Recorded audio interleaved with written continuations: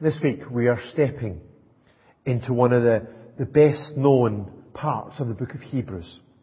Chapter 11 has been called the Hall of Faith, as it's like a gallery of snapshots of men and women of the Old Testament who displayed faith in a whole variety of situations.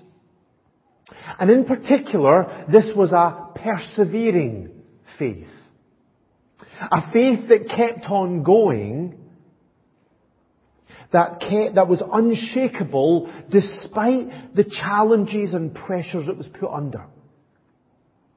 And the clear impact of this gallery is to encourage us to demonstrate that same persevering faith in our lives.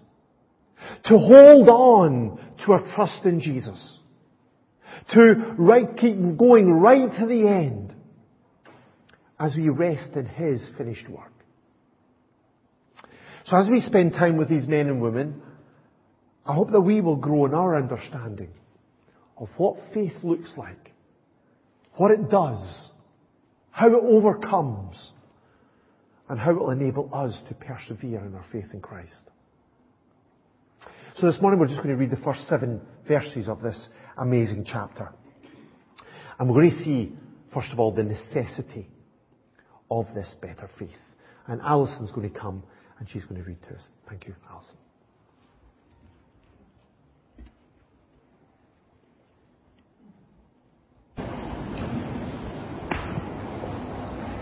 Now faith is confidence in what we hope for and assurance about what we do not see. This is what the ancients were commanded for. By faith we understand that the universe was formed at God's command, so that it was seen and was not made out of what was visible. By faith Abel brought God a better offering than Cain did. By faith he was commanded as righteous, when God spoke well of his offerings. And by faith Abel still speaks even though he is dead. By faith Enoch was taken from this life, so that he did not experience death. He could not be found, because God had taken him away. For before he was taken, he was commanded as one who pleased God. And without faith it is impossible to please God, because anyone who comes to him must believe that he exists, and that he rewards those who earnestly seek him.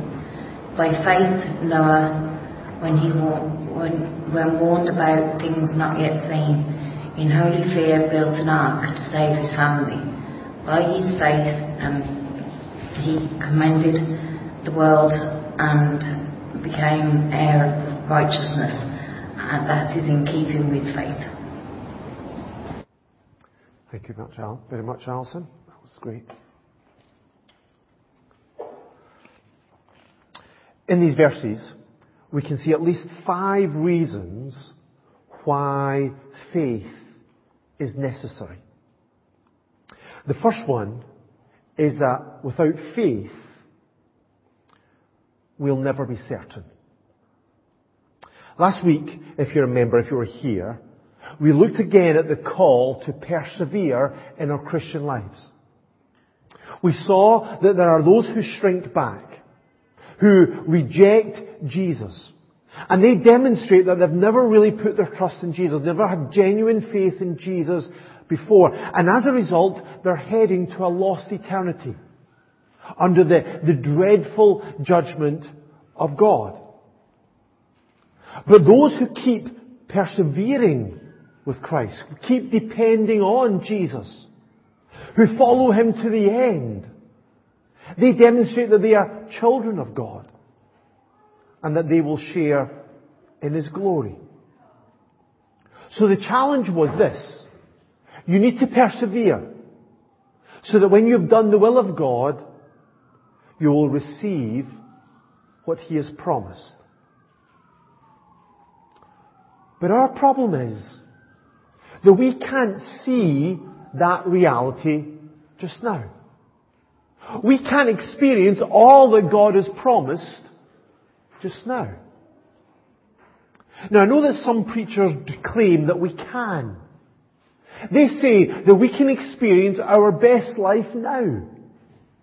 That if we just have enough faith, or if we just do all the right things, or if we just give them some money, then we'll experience all that we long for in this life. But that's simply not true. It certainly wasn't like that for the original readers of this letter.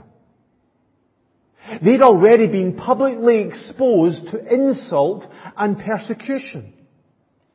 They'd been ridiculed, attacked, imprisoned, had their property stolen. They didn't have everything that they wanted now. And though our situation is very different from theirs, none of us will experience everything that we want now. Yes, if we are in Christ, we have been blessed with every spiritual blessing. We've already received His forgiveness and His grace and His acceptance and access into God's presence. But if we're really going to be honest this morning, we need to confess that we still struggle with sin. That we still are suffering in this fallen world. That we still carry heartbreak of what has happened to us in our lives. And that we're still hungry, as we were singing about. We're still hungry for more of God. For more of His love, and more of His joy, and more of His peace. We don't have everything that we want right now. And that's not because we're doing it all wrong. The Bible is clear that this is what the Christian life will be like this side of heaven. It's not about experiencing all the comfort and all the ease and all the satisfaction and all the pleasure that we want right now. There will always be longing. There will always be an aching for more. This is what Paul wrote in Romans chapter 8, verse 23. We ourselves, who have the first fruits of the Spirit, groan inwardly as we wait eagerly for our adoption as sons, the redemption of our bodies. We groan because we're waiting for something to come. We don't have everything that we want right now. So how do we keep going in the face of this? When our lives are not everything that we long for, when we wonder if we'll ever be just like Jesus, when we suffer the pain of loss and wonder if we'll ever be whole again, how can we hold on to the promises of God and persevere to the end when we cannot see it or experience it yet? How can we be sure that we will experience that? How can we live in the joyful expectation of all that we'll experience in heaven? Well, the answer of this passage is by faith. Verse 1. Now faith is being sure of what we hope for and certain of what we do not see. It's faith that enables us to have that unwavering confidence in the promises of God. An absolute assurance that although we can't see it yet, we will one day. Without that faith, we'll never be certain. We'll always be unsure of whether living for Christ is really worth it or not. We'll always be tempted to give up. But with this kind of faith, we can live wholeheartedly for Christ. We can persevere to the end. We can stand our ground no matter how difficult it gets. Because we are sure that we will receive everything that God has promised. Not because we are confident in ourselves. This is not about faith in ourselves, in our own ability. But because we have confidence in Christ. We know what He has done. We rejoice in what He has promised. Because we know that He who promised is faithful. And it's that kind of faith that's illustrated throughout this chapter, in chapter 11 of Hebrews. A faith that goes beyond what we can see, but is convinced that what God has said is true and is worth living for, no matter what it costs us. And it all starts with understanding what this world is all about. The Bible begins, as many of you will know, in Genesis chapter 1 and verse 1 with this statement. In the beginning, God created the heavens and the earth. It states that this world is the product of God's creativity and power. He designed it and He spoke it into existence. And He did it for a purpose. Paul wrote about Jesus that all things were created by Him and for Him. That's Colossians chapter 1. He made this world for His honour and for His glory. And the evidence of all of this is all around us. Romans 1:20 says this, since the creation of this world, God's invisible qualities, His eternal nature, His eternal power and divine nature have been clearly seen. Excuse me. Being understood from what is made. Clearly seen. And yet when a lot of people look around at this world, they don't see this reality. Even many people who study this intensely and even wonder and glory in the beauty and the majesty, they don't see the fingerprints of God. Instead, all they see is a world that came about through random processes over billions of years. That's what they see in the world. So why can they not see what to many of us is obvious?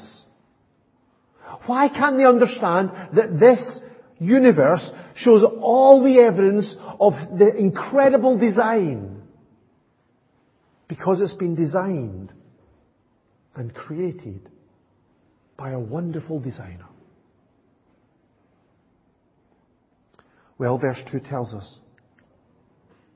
He says it's by faith we understand that the universe was formed at God's command.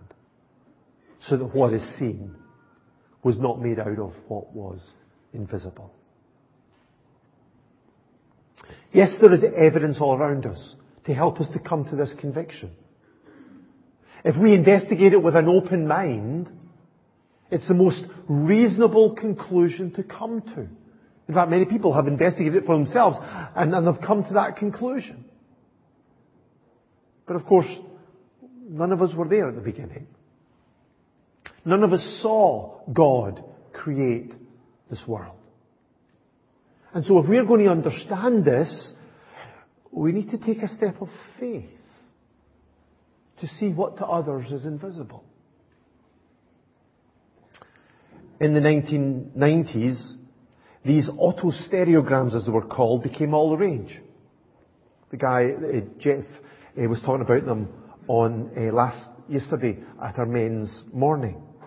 These were these 2D images that in them had a 3D image, like the one you can see below it. Now you're supposed to look at them, gaze at them, and suddenly this image popped out.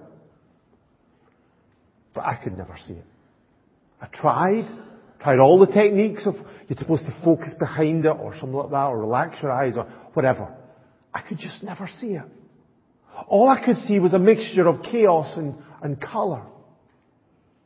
But other people would be like, wow, look at the shark as it pops out, or look at the car, or look at the house, or whatever it is. And all my skepticism wouldn't change their conviction, because they could see what I could not. Both of us were looking. And it was there. But they could see it and I could not. And in a sense, that's what faith does in our lives. All that some people see when they look at this world is colour and chaos. But by faith, we can see the deeper truth that this world belongs to God and demonstrates His power and majesty because He spoke it into existence. We're not seeing something that's not there. We're just seeing something that somebody else can't see because they don't have that faith. And this understanding of why this world is here is a very foundation of how we should live. Because it means that we have been created by God, so we belong to God. And our ultimate purpose, our highest goal, should be to live for His glory and His honour. And that's what Abel understood. He and his brother Cain both brought sacrifices to God. You can read about it in Genesis chapter 4. Cain brought some of the fruits of the soil as an offering to the Lord. But Abel brought fat portions from some of the firstborn of his flock. These were the sons of Adam and Eve, the first brothers. So they both brought these sacrifices to God, but God accepted Abel's sacrifice, but not Cain's. Why was that?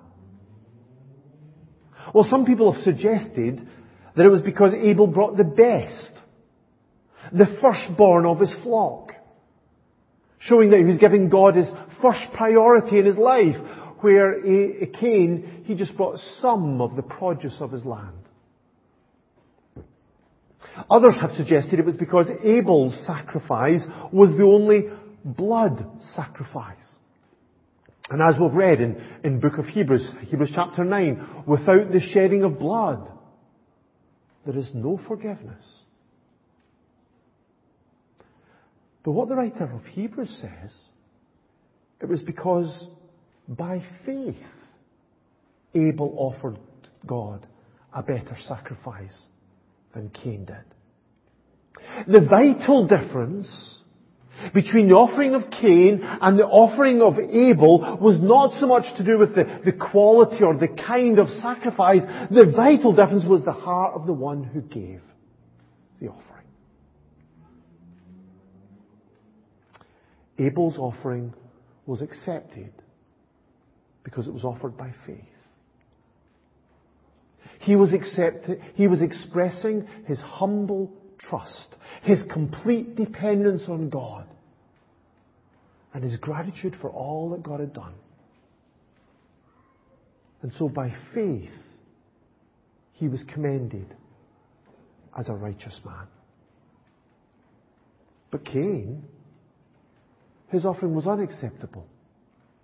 Because although Cain was involved in a kind of a religious activity, his heart wasn't right with God. If you read the rest of the chapter of chapter 4, you see that reality being expressed. He wasn't trusting in God. He hadn't put his complete dependence on Him. So today, it doesn't matter how much we give to God or how much we sacrifice for Him. Without faith, we'll never be accepted by God. That's because what has always mattered to God is if we have faith in Him or not. As we read last week, my righteous one will live by faith. And so today, by faith, Abel still speaks into our lives, even though he is dead. He still challenges us to put our faith in God and to trust in His ultimate, better, perfect sacrifice. Of course, not the sacrifice of a lamb or a bull or a goat, but of the one who has appeared once for all at the end of the ages to do away with sin by the sacrifice of Himself. Without faith in Jesus and His sacrifice of Himself on the cross, will never be accepted by God. But fourthly, also, without faith will never please God. Verse 5 says, by faith Enoch was taken from this life so that he did not experience death. He could not be found because God had taken him away. Enoch was Noah's, Noah's great-grandfather. Incredibly, he was just taken out of this world without dying one day. He was just living normally one moment, and then the next moment he was gone. God simply took him to be with Him. Why was that? Why did Enoch not have to die?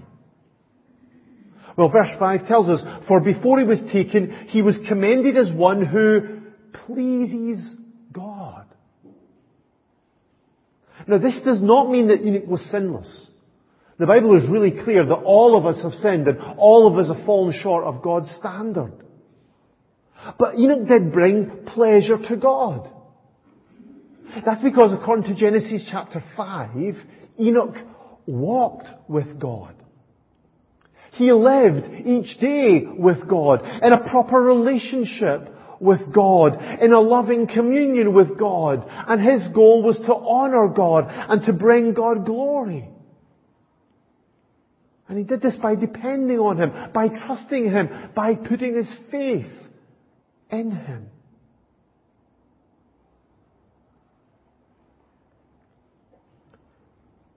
Enoch walked with God because he had a life of faith in God. Because that's the only way that we can please God. So it says in verse 6, without faith, it's impossible to please God.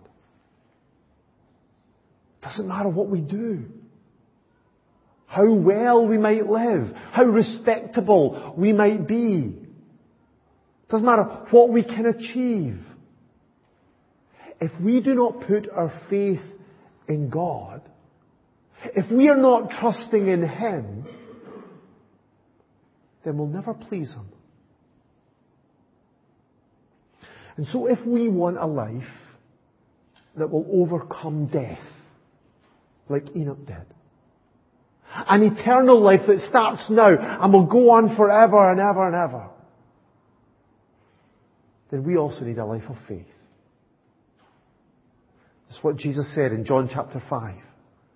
Whoever hears my word and believes Him who sent me has eternal life. He and will not be condemned. He has crossed over from death to life. What matters is that we have put our faith in Jesus. And then we will overcome death, just as Enoch did. But what does that faith look like? What does it mean to put faith in Jesus? Well, verse 6 goes on to say, anyone who comes to Him, comes to God, must believe that He exists and that He rewards those who earnestly seek Him. three aspects of faith here. First of all, we need to come to God. We need to recognize our need of Him. And we need to seek Him. We need to long for Him. We need to hunger for Him. We need to draw near to Him. Because we're desperate for Him. But of course, to do that, we need to believe He exists. We live in this strange relativistic age, don't we? Where some people say, well, I have my truth and you have your truth. And, they both can be true. But real faith is based on facts. It's based on a truth that's an absolute truth. Whether you believe it or not, it's still true. So it's based on the absolute truth that the God of the Bible is real. That He is the one true and living God. So if we're going to have faith in Jesus, we need to come to Him. We need to believe that He exists. But we don't just need to believe in His existence, but also in His goodness, in His faithfulness, in His grace. That, as it says here, that He rewards all those who seek Him. That seeking God and depending on God for everything is worthwhile. It's worth it. Because we believe that God will keep His promise. And He will rescue us. If we want a life that pleases God, if we want to be rescued from death, if we want an eternal life that starts now and goes on forever, we need to have a life of faith. We need to come to Jesus. We need to believe in Him. And we need to trust in His goodness. And finally, that's what Noah did. Verse 7, by faith Noah, when warned about things not yet seen, in holy fear built an ark to save his family. Noah had never seen a worldwide flood before. But when God told him and commanded him to build an ark to save his family and the biodiversity of this world, Noah obeyed. He trusted in God's goodness and His faithfulness, and he built an ark in reverence and some dependence on God. And he did this despite all of those who were around him who didn't believe him. They refused to listen. They refused to repent. And so by his faith he condemned the world and became heir of the righteousness that comes by faith. The majority, they rejected God's message, and so they were condemned. They were lost. But Noah and his family believed. They put their trust in God. They accepted His plan of salvation. And because of that, they were saved. And that can be our story too. If we put our faith in Jesus, if we stand firm in the place of, in the face of ridicule and rejection and opposition from all those who turn away from Jesus, then God's promise is that we will be saved. As we read last week, we are not those who shrink back and are destroyed, but of those who believe and are saved. So this is the necessity of faith. Without faith, we'll never be certain. Never be certain of the future. Always be living in that place of unbelief. Without faith, we'll never understand our purpose in this world. Without faith, we'll never be accepted by God. Without faith, we'll never please God. Without faith, we'll never be rescued by God. So my prayer and my plea is that each one of us will put our faith in Jesus today. And that we'll keep going. no matter what, right to the end, so that we will receive everything that God has promised.